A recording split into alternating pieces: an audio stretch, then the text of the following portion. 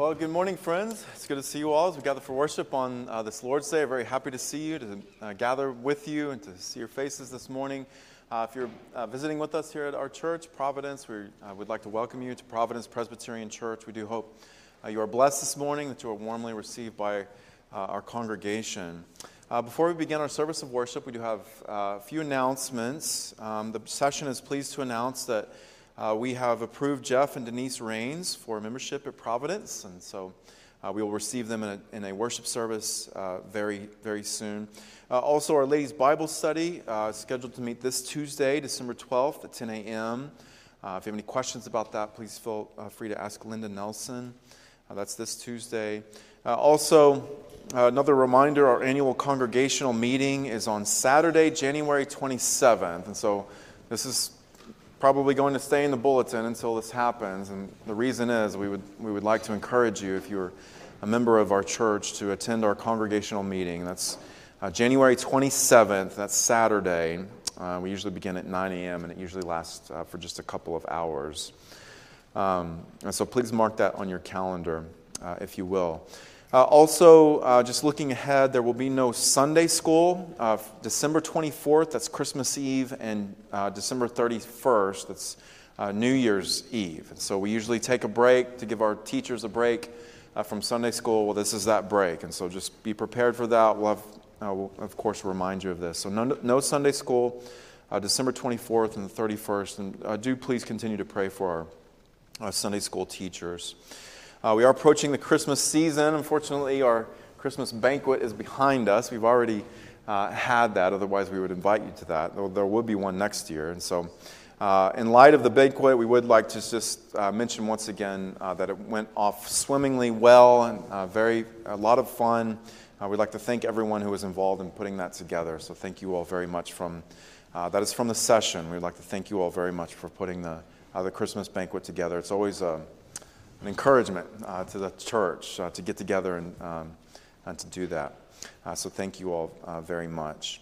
Lastly, I would like to just throw this out there. If you're a new member, if you've become a new member in the last few months or a year or so, if you're not receiving our emails, we have 3 email lists. If you're not getting all of them, members, we have a prayer list, we have an announce list.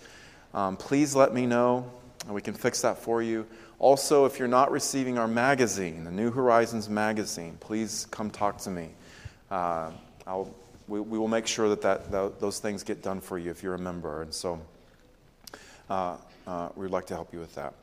Please keep on your minds and your hearts the various prayer requests that are listed there in the insert in your bulletin this week. Our family of the week is David Capella, so please pray for David this week. And also please continue to pray for Mickey Crawford. She was dealing with an infection, a virus that was affecting her lungs, and she was having trouble breathing earlier this week. It was quite scary for Jim and Mickey in the beginning, but she is home now. She does have oxygen with her, but please pray for her recovery and pray for her continued care. And we give thanks to God for sparing her, for sustaining her.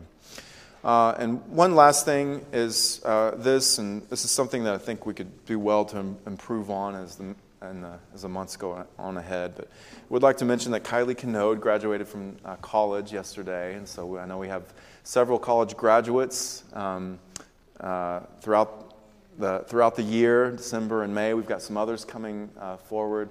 We need to do a better job of mentioning them and praying for them. And so, might as well start with my own daughter. So congratulations to Kylie. We'll certainly pray for her and for her future. And pray for our other students as well as they approach that same milestone. Well, friends, I believe that takes care of all the announcements we have gathered here in the name of Christ to worship the only true and living God. As the music plays now, let us prepare our hearts to worship Him.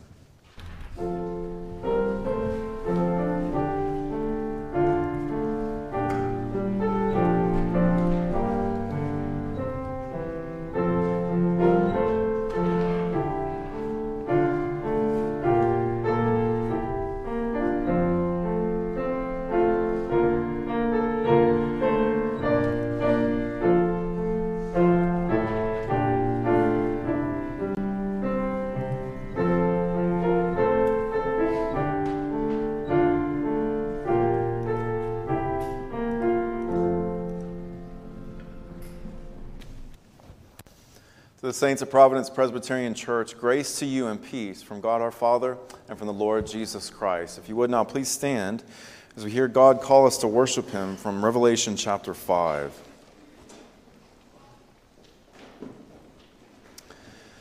And when he had taken the scroll, the 4 living creatures and the 24 elders fell down before the Lamb, each holding a harp and golden bowls full of incense, which are the prayers of the saints. And they sang a new song, saying, "Worthy are you to take the scroll and to open its seals. For you were slain, and by your blood you ransomed people for God from every tribe and language and people and nation. And you have made them a kingdom and priests to our God, and they shall reign on the earth." Then I looked, and I heard around the throne and the living creatures and the elders the voice of many angels, numbering myriads of myriads and thousands of thousands, saying with a loud voice, "Worthy is the Lamb who was slain to receive power and wealth and wisdom and might and honor and glory and blessing." And I heard every creature in heaven and on earth and under the earth and in the sea and all that is in them, saying, "To him who sits on the throne and to the Lamb be blessing and honor and glory and might forever and ever." And the 4 living creatures said, "Amen," and the elders fell down and worshipped. Let us now sing the doxology.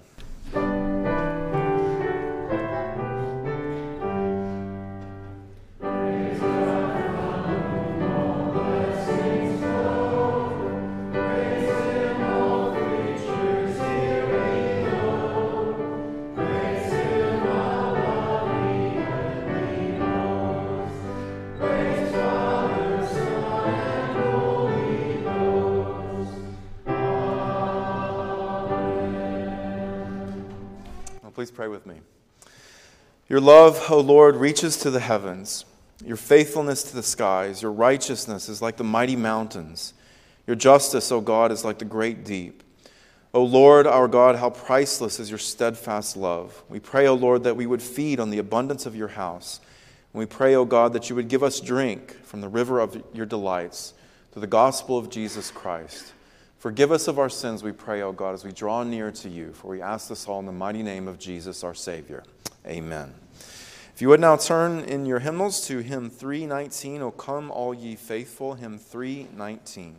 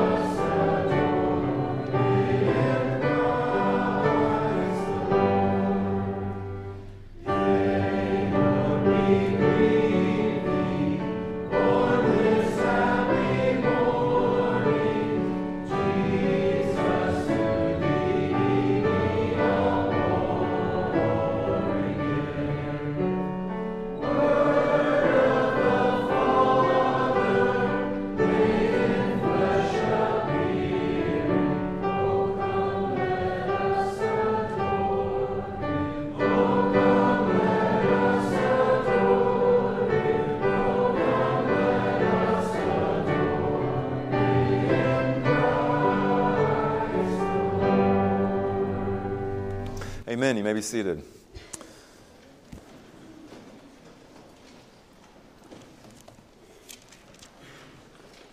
I'd like to invite you now to turn to the front of your Trinity hymnal on page Roman numeral 16.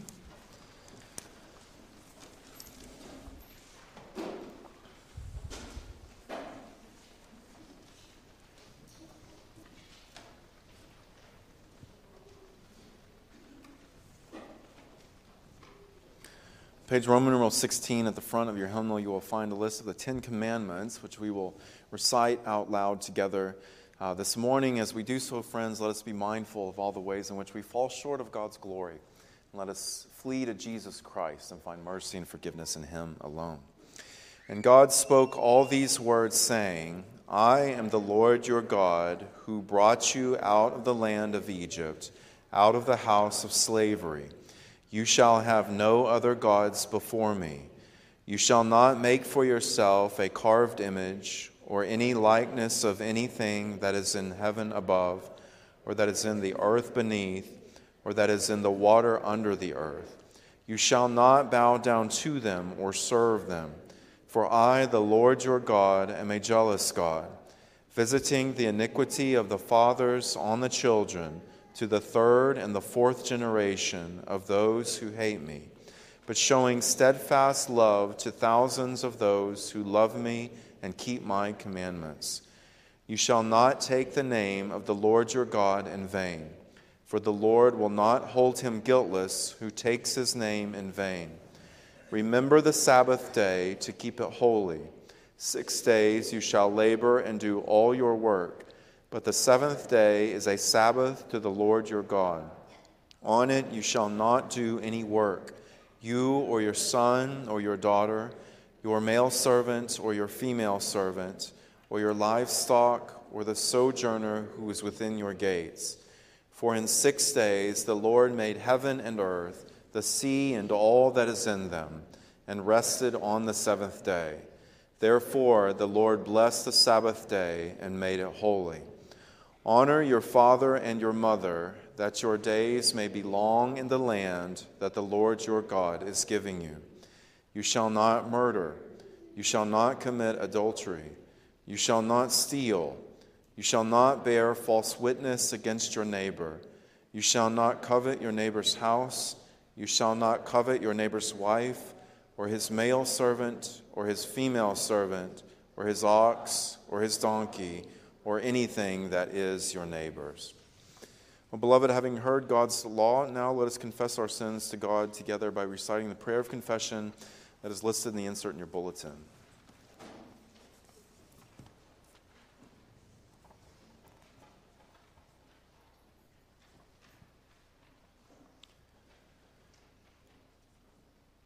I, a poor sinner, confess to you, O Almighty, eternal, merciful God and Father, that I have sinned in manifold ways against you and your commandments.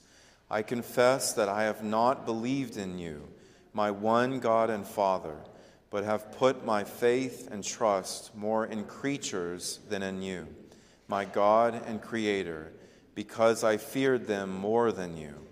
And for their benefit and pleasure, I have broken your law.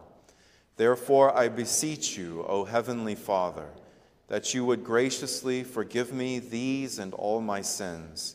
Keep and preserve me henceforth, that I may walk in your way and live according to your will. And all of this through Jesus Christ, your dear Son, our Savior. Amen. Well, beloved, for all those who have put their faith in Jesus Christ alone for salvation, the Scripture gives us assurance that our sins have been forgiven. And the reading of the confession of sin, the prayer of confession each week, is not a trite exercise. It is one in which God, our Savior, hears us and answers us. And He gives us assurance in His Word that that answer is good, that your sins have been forgiven, as we see in the Gospel of Matthew chapter 1. And speaking of the birth of Jesus Christ, she will bear a son, and you shall call his name Jesus, for he will save his people from their sins. All this took place to fulfill what the Lord had spoken by the prophet. Behold, the virgin shall conceive and bear a son, and they shall call his name Emmanuel, which means God with us. Amen.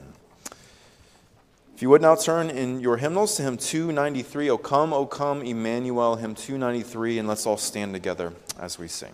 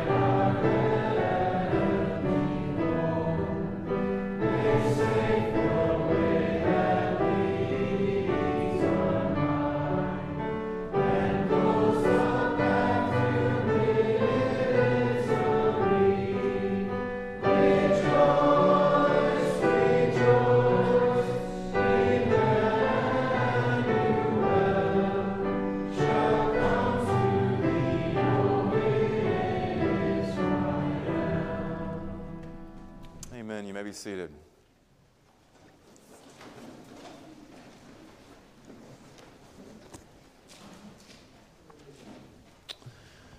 I'd like to invite you now to turn in your Bibles to the book of Philippians. This morning we are going to consider Philippians chapter 3 and verse 11.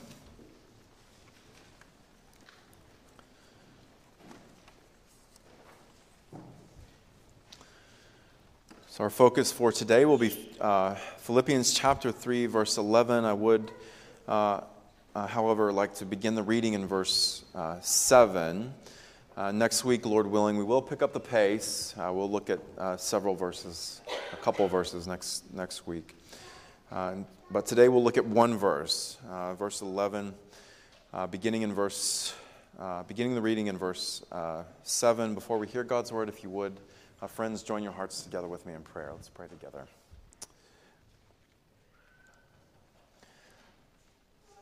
Our Father and our God, we rejoice that Emmanuel has come, God with us. Jesus Christ was found in human vesture, that same human flesh might be broken to bring us life and peace in him. So we thank you and praise you, O Lord, and we do rejoice this day that you have come to us in your Son, Jesus Christ, and that he reigns from on high.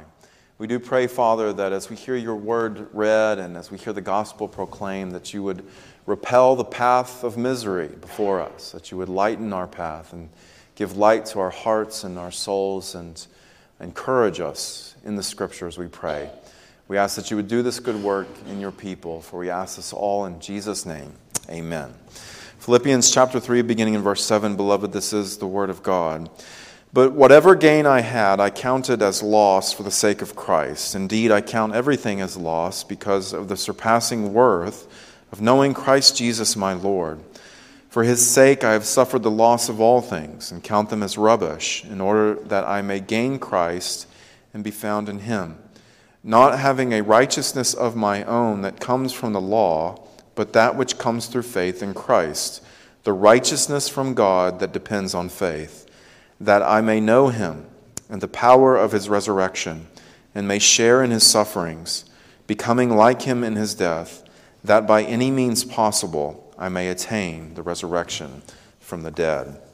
The grass withers, the flower fades, but the word of our Lord remains forever. It is a given reality that as a Christian, as a follower of Christ, you will suffer. The sanctification process is marked by pain. We considered sanctification last week. That sanctification process is marked by pain. Walking by faith down the narrow path of suffering, Jesus has called us to. That is the path that all of us are on as Christians. Verse 10, that we may share in his sufferings, becoming like him in his death. And so you will suffer as a Christian. But our suffering, friends, is not without purpose. It is not meaningless suffering. There is a goal. There is an end that we look forward to in our present suffering. And this is what we're going to look at in this verse, in verse 11. And so far, we have looked at the benefits that we receive by virtue of our faith union with Christ. We have been given the gift of faith. We believe in Christ. If you are a believer, this is true for you. You have been given the gift of faith to believe in Christ. You trust in him. You have gained Christ, as Paul has said in this section. And because we have gained Christ by faith, we enjoy certain benefits in him. We enjoy acceptance with God, being adopted into his family. And so by faith we are justified. That is part of what it means to be justified. We are declared innocent and righteous, and so therefore we are able to be accepted into his holy kingdom. This is only because of what Christ has done.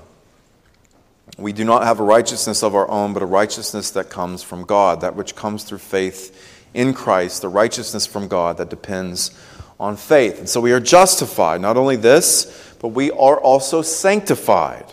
Our nature is changed. We have a new heart. We now want to know Christ more and more. This is truly our desire, deep down. Even though we still fight against sin, deep down we want what Paul wants. We want to know Christ more and more. We want to know more of the power of his resurrection, have more of the fellowship in his sufferings, be more and more enabled to die to sin and to live unto righteousness. That's sanctification. In a word, in sanctification, we are made more like Christ. Now, this process, as we already discussed last time, this process of sanctification lasts our entire lives as Christians. And it's a process that is unequal in each of us. We are all equally declared innocent. We are all equally declared righteous, but in sanctification, there's different levels. There's peaks and valleys. Our obedience to Christ is better at times than at others.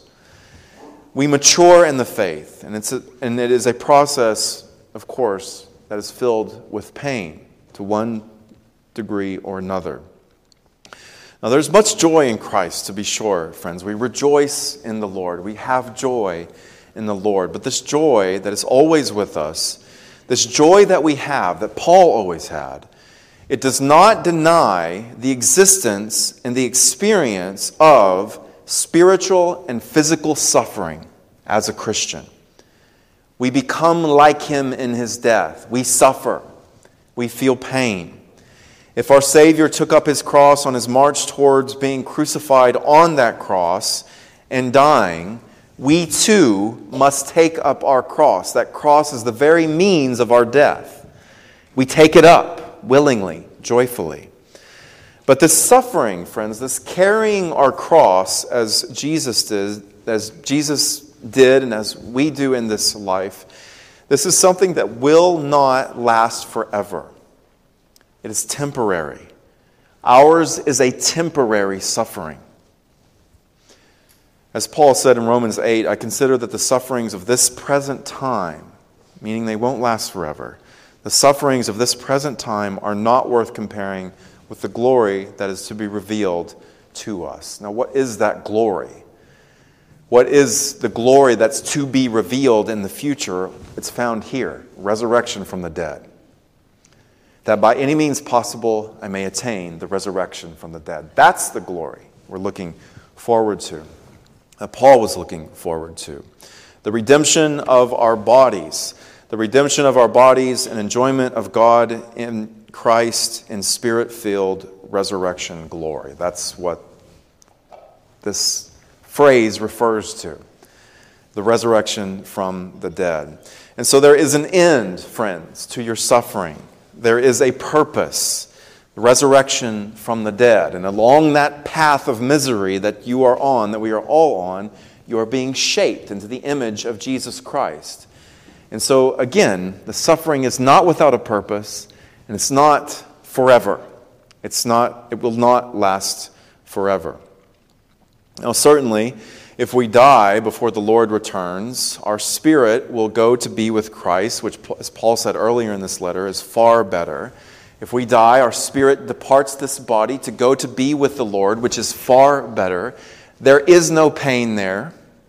In your spirit, you will not feel pain. You will be purified, sanctified in your spirit, enjoying Christ in heaven. That is where our departed saints are currently today, with Jesus Christ in their spirit in heaven.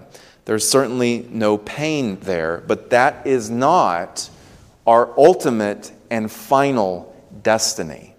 Simply to be with God in our spirit, as wonderful as that is. Our bodies need to be healed. Now, some of us know that better than others, are more intimate with that knowledge that our physical bodies need to be healed, so that we might enjoy God in both body and soul. And so this verse deals with just that, our glorification at the end of the age.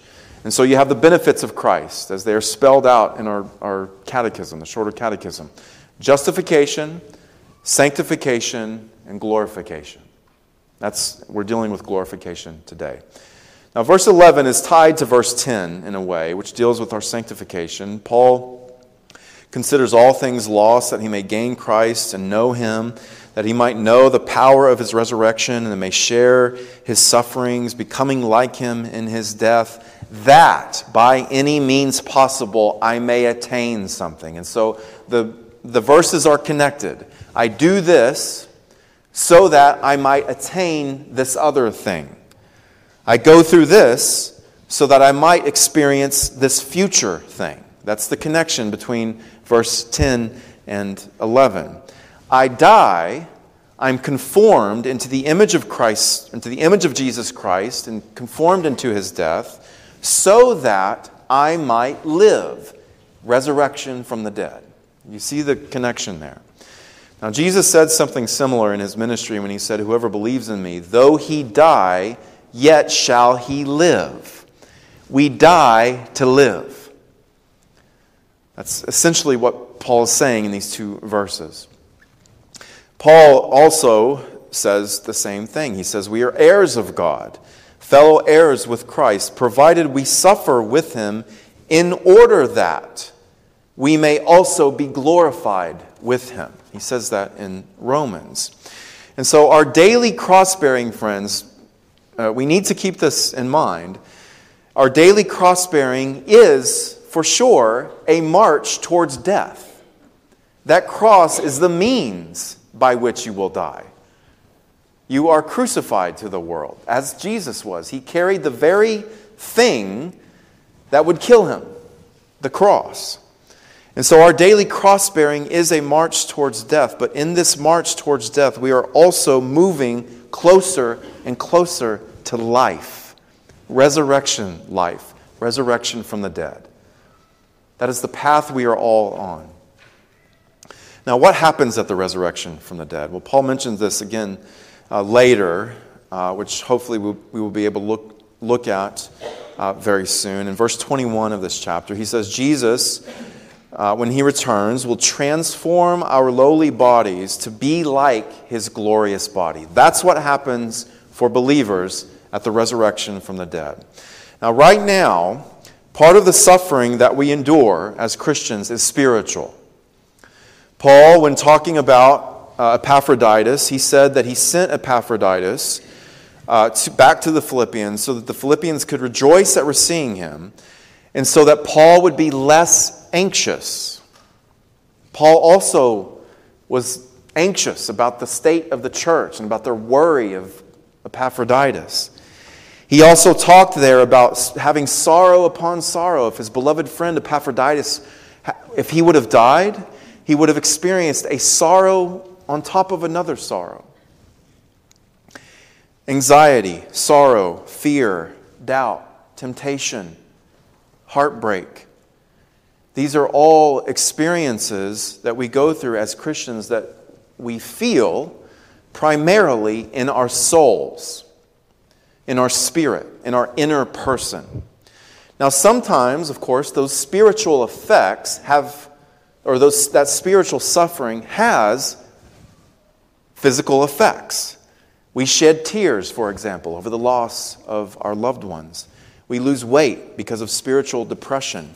Sometimes the physical suffering is so profound that it affects our spiritual state. And so there's a relationship between the two, physical suffering and spiritual suffering.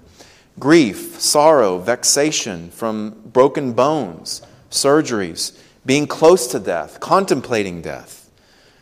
Our bodies presently, just in their broken state that they are susceptible to deformities, to brokenness, to disease, to sickness, pain, and death. And it is this way because of the effects of Adam's sin. And those things cause us spiritual suffering. We feel spiritual anxiety and spiritual sorrow as a result of some of these physical ailments. And so part of our suffering is spiritual, is primarily spiritual, and part is physical, and the two are always very closely related. We suffer as a result of broken bones, broken bodies, the prospect of death, and yet where does that suffering take place? In our physical bodies, yes, but also in our hearts. Our hearts are broken. That's why we say that. My heart is broken.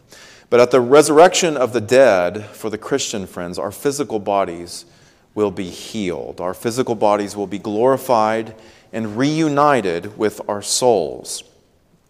Though our physical bodies return to the dust at death for a time, that is true, they are sown in weakness. That is what happens when we die. Our physical bodies are buried, and they see corruption for a time. So they are there temporarily. They are sown in weakness, as Paul said. But when Jesus comes, the second coming, when he comes again, these same bodies that you have for believers presently will be raised in power. They will be transformed, glorified. These bodies that we have today will no longer be susceptible to death as they are today. We will never die. That is what happens at the resurrection from the dead. All the physical ailments we endured here will be forever healed then, at the resurrection from the dead. They will be past, never to return, never to be experienced again. Epaphroditus almost died from a sickness, a physical ailment. Paul, later, the Apostle Paul, he would eventually be martyred for his faith. He would die. At the resurrection of the dead, none of that will ever happen again. At the resurrection of the dead, Jesus will wipe away every tear from our eyes permanently. Now, of course, this is true for believers. For unbelievers who remain in their sin when Jesus comes again, the destination will be quite different. It will be a different type of resurrection. But for the believer, as Paul says here, we will be raised from the dead to be with Jesus forever. He will wipe away every tear from our eyes permanently. Then, He does it now for sure. He comforts us now by His word for sure. When we shed tears, when our hearts are broken, when our bodies are broken, He often gives us healing. He sustains our bodies, and sometimes He doesn't. Some of us have permanent physical ailments we must deal with for the rest of our lives. Some of our children even. When Jesus comes again, that will be permanent history. We will no longer experience those things. And so again, friends, becoming like Him in His death, carrying our crosses daily as we do now, is temporary. It's a temporary experience for us. We suffer, but we suffer unto glory. We suffer unto a goal, a purpose. Now, this is something we as believers will experience, not because of what we do, ultimately, or have done. The resurrection of the dead for us will come because of the power of His resurrection, Christ's resurrection, which Paul just mentioned.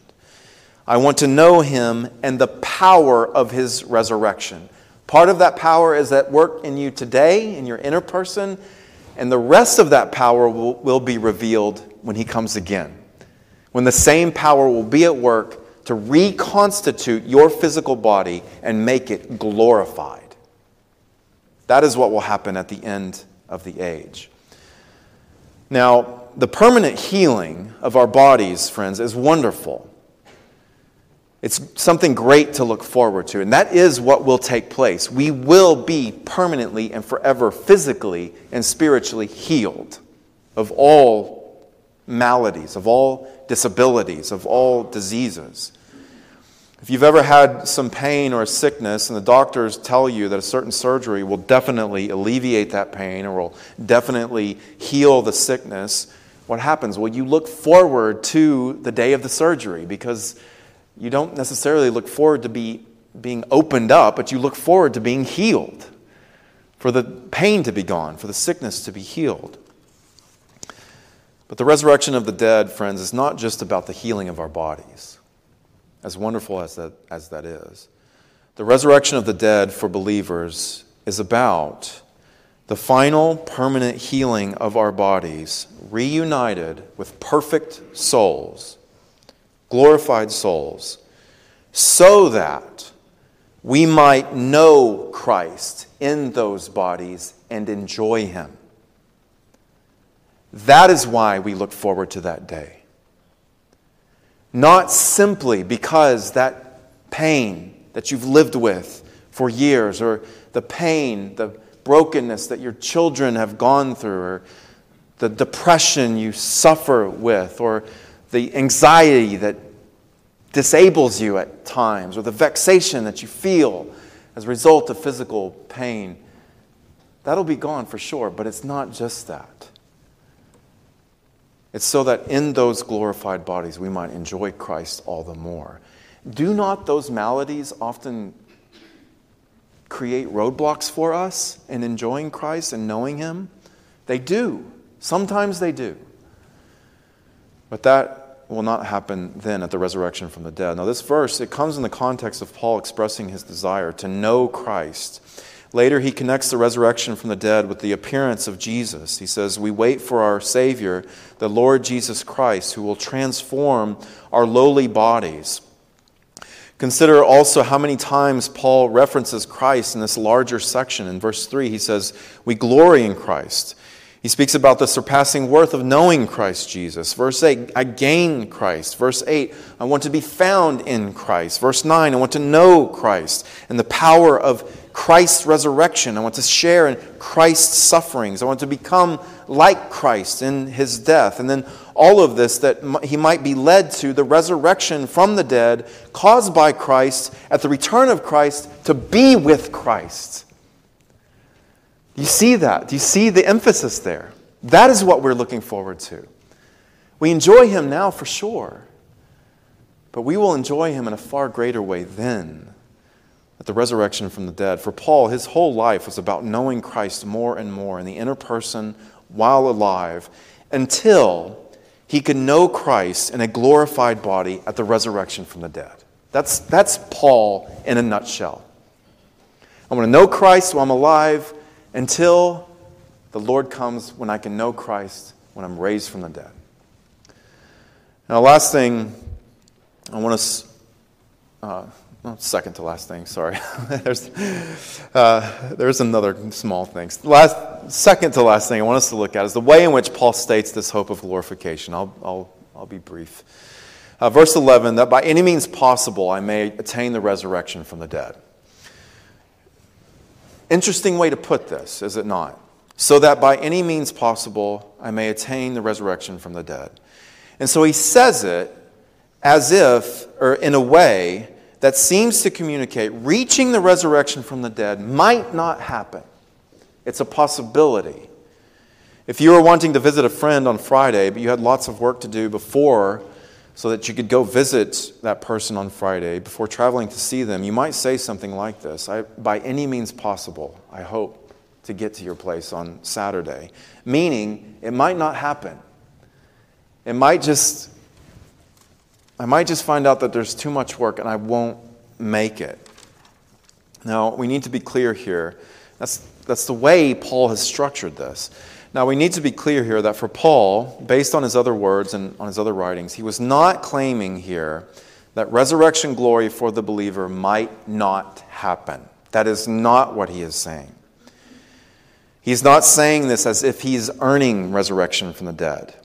If that is true that we earn resurrection from the dead by what we ultimately do, then this verse 11, would completely overthrow everything we've just looked at before this. Believers have a righteousness from God through faith in Jesus Christ, not having a righteousness of my own, but a righteousness from God that comes through faith in Jesus Christ that guarantees salvation, that guarantees this also, resurrection from the dead. Paul said in chapter 1, I am sure of this, that he, that is God, who began a good work in you, will bring it to completion at the day of Jesus Christ. What will happen at the day of Jesus Christ? Resurrection from the dead. Chapter 1, Paul does not say, God, who began a good work in you, may bring it to completion at the day of Jesus Christ. Or he might bring it to completion, depending upon what you do or don't do at the day of Jesus Christ. That is not what he said. He will finish the work. Jesus will transform our bodies to be like his glorious body. Paul, along with the rest of Scripture, as from these verses that we just read, is deeply concerned with giving hearers the assurance of salvation. That is what we all long to have, is it not? That God will save us, that I can trust him. And that is what Scripture gives us, a certainty. This will take place for you. You will be transformed at the end of the age. The false teachers that had threatened this community, that they give no assurance because they give a salvation by works.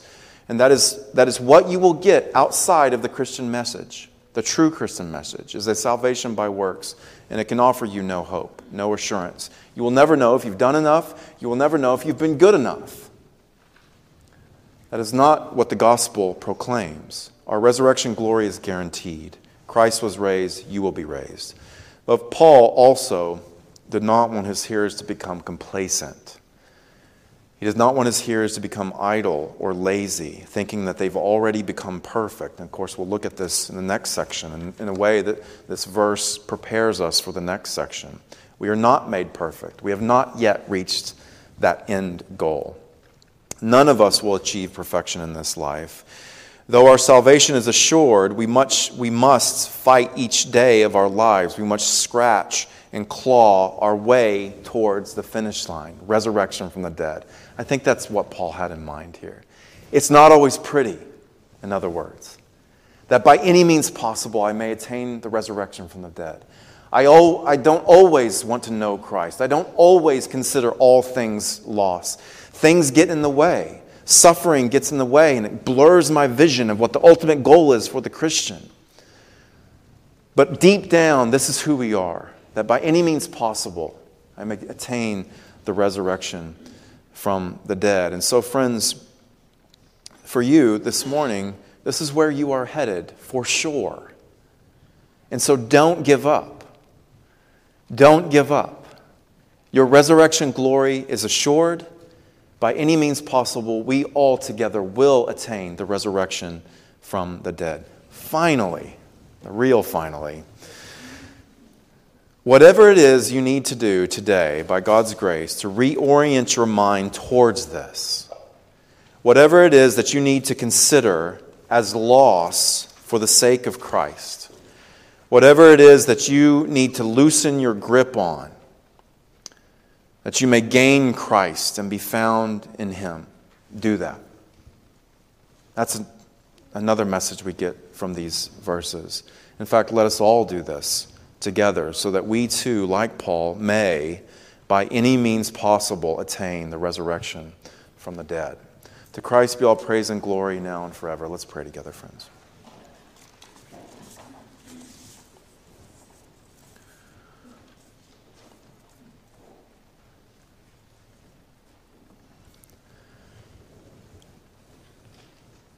Our most merciful and compassionate God in heaven, who has shown us infinite mercy in His Son, Jesus Christ, we thank you, O God.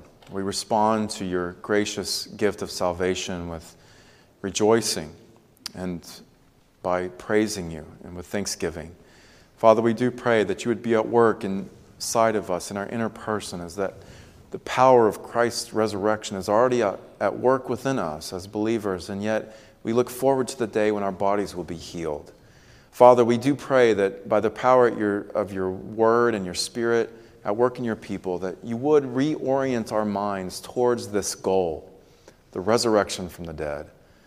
That this ultimate end for every believer would shape who we are today and would shape how we not only love you, but we love one another. And so we pray that you would do this good work in your people to the praise of your glory. Father, we lift up to you now the nations of the world and our own nation. We thank you for our civil leaders and for the civil leaders that you've raised up. We pray that even as wicked rulers rule in certain areas of the world, that you would accomplish all things in accordance with your will. We pray, Lord, that you would dispose all things to your glory and that you would give grace, much grace, to these nations that suffer in various ways as a result of oppressive and tyrannical authority figures and persecution. We pray especially for the churches in these regions. We lift up to you the church in Ukraine, and the church in Haiti and other places. We pray that you would strengthen them by the gospel. And we pray, Father, that closed doors that exist in nations today would be opened in accordance with your will. We pray, Father, that you would be with our missionaries whom you've sent out. As we lift up to you this morning the Fultas who are serving in Asia, we pray that you would protect them and cause them to know more and more of Christ. And as they share in his sufferings, we pray, Father, that you would give them hope and the resurrection from the dead and glorification. Father, use them for your wise purposes in this land. Father, we pray for our own civil leaders here. We ask that you would be merciful to them and gracious. Father, accomplish your will in our nation. We pray that the gospel would go forth in much power here as lost sinners are converted and as the saints are built up. We pray for the work of home missions in our own denomination and asking that you would bless Pastor Sumter and our church plants. We pray for new church plants, for the faithful churches in this city that proclaim your name week in and week out. Father, give us all grace that we might do all things in accordance with your will. Father, we lift up to you the needs of our church. We thank you for Providence Presbyterian Church and for your faithfulness over the years. We ask, Father, that you would continue to rain down your blessings upon us and grant us persevering faith in Jesus Christ and provide for all of our needs. Continue, Lord, to draw people by the power of your Spirit to the preaching of the gospel and to the building up that comes from the teaching of the word here at Providence, and build the saints up here, we pray. Father, we lift up to you especially those who suffer from various ailments, as we think of those who suffer from physical diseases and mental disabilities and physical disabilities, and for those who suffer in body and soul in all various types of ways, that you would remind them of the temporary nature of our suffering, that we have a goal ahead of us that is glorious in Jesus Christ. In this regard, we think of and pray for Jim Witt and William Scott and John Burleson, who also face cancer. We pray for Dorothy, Kay, Joyce, Jean, Hal, Alan, Cornelia, Corey's mother, Hikari, Rosalie, for the Broccolo family. We pray for Iona, Claire, Diane, Jerry and Kyle and Linda. We lift up to you as well Mickey and Jim. Father, grant them grace, sustaining grace, to persevere through their trials and continue to shape them in the image of Christ and give them hope in the gospel. Father, we pray for our expectant mothers. We thank you for the child growing in Amanda Potts' womb. We pray, Father, that you would bless her and keep her and the baby safe and provide for all of their needs. Father, wipe away all the tears from the eyes of the Milams and the Johnsons and the Vanderlees and the Dubies. Father, we lift up to you the Okorafors as they look for a home. We thank you for our students and for our college students and those who have graduated before us. We pray before this time, we pray that you would bless them and keep them and make your face to shine upon them and lead them in the path of righteousness. We lift up to you Kylie Canode in this regard, and we pray that you would bless her and may she commit her future into your hands. And Father, we pray for others who are heading towards this milestone, that you would give them persevering strength to finish strong, to bring you glory. Father, we lift up to you this morning David Capella. We thank you for the faith that you've given him and for his gifts and graces. We thank you, Father, that you are leading him by your Spirit. You continue to conform him into the image of Christ. Father, provide for all of his needs and encourage him in the faith as he prepares to be presented as a deacon at this church. We pray that you would continue to shape him into a godly leader and a godly man in Jesus Christ. And Father, fill our hearts with compassion that we would continually pray for him and meet his needs as they arise. Father, we thank you that you hear and answer our prayers. We ask you, O Lord, that you would respond to our prayers with your grace, your mercy. May all things be done in accordance with your will. For we lift this all up to you through Jesus our Savior, who taught us to pray, saying, Our Father in heaven, hallowed be your name. Your kingdom come, your will be done, on earth as it is in heaven. Give us this day our daily bread, and forgive us our debts, as we also have forgiven our debtors. And lead us not into temptation, but deliver us from evil. For yours is the kingdom, and the power, and the glory forever. Amen. Well, beloved, we now have the wonderful opportunity to give to the work of the advancement of Christ's kingdom. And the Lord Jesus Christ be pleased to use our sacrifices for his wise ends. Amen.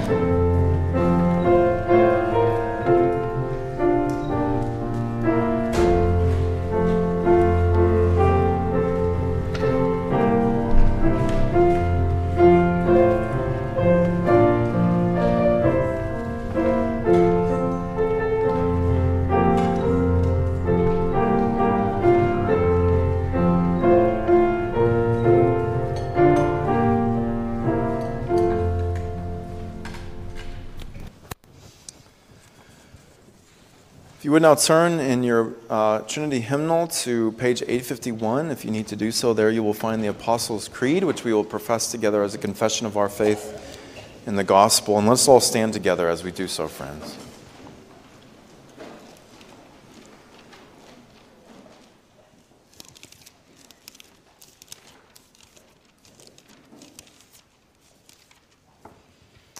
Christian, in whom do you believe? I believe in God the Father Almighty, maker of heaven and earth. I believe in Jesus Christ, his only begotten Son, our Lord, who was conceived by the Holy Spirit, born of the Virgin Mary, suffered under Pontius Pilate, was crucified, dead, and buried. He descended into hell. The third day he rose again from the dead. He ascended into heaven and sits at the right hand of God the Father Almighty. From there he shall come to judge the living and the dead. I believe in the Holy Spirit, the Holy Catholic Church, the communion of saints, the forgiveness of sins, the resurrection of the body, and the life everlasting. Amen. Amen. If you would now turn to our final hymn, hymn 301, the Song of Mary, hymn 301.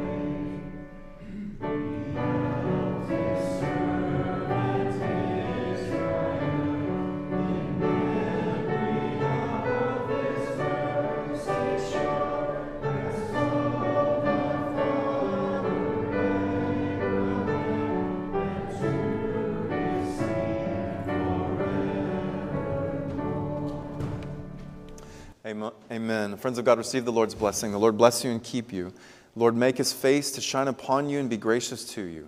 The Lord lift up his countenance upon you and give you peace. Amen.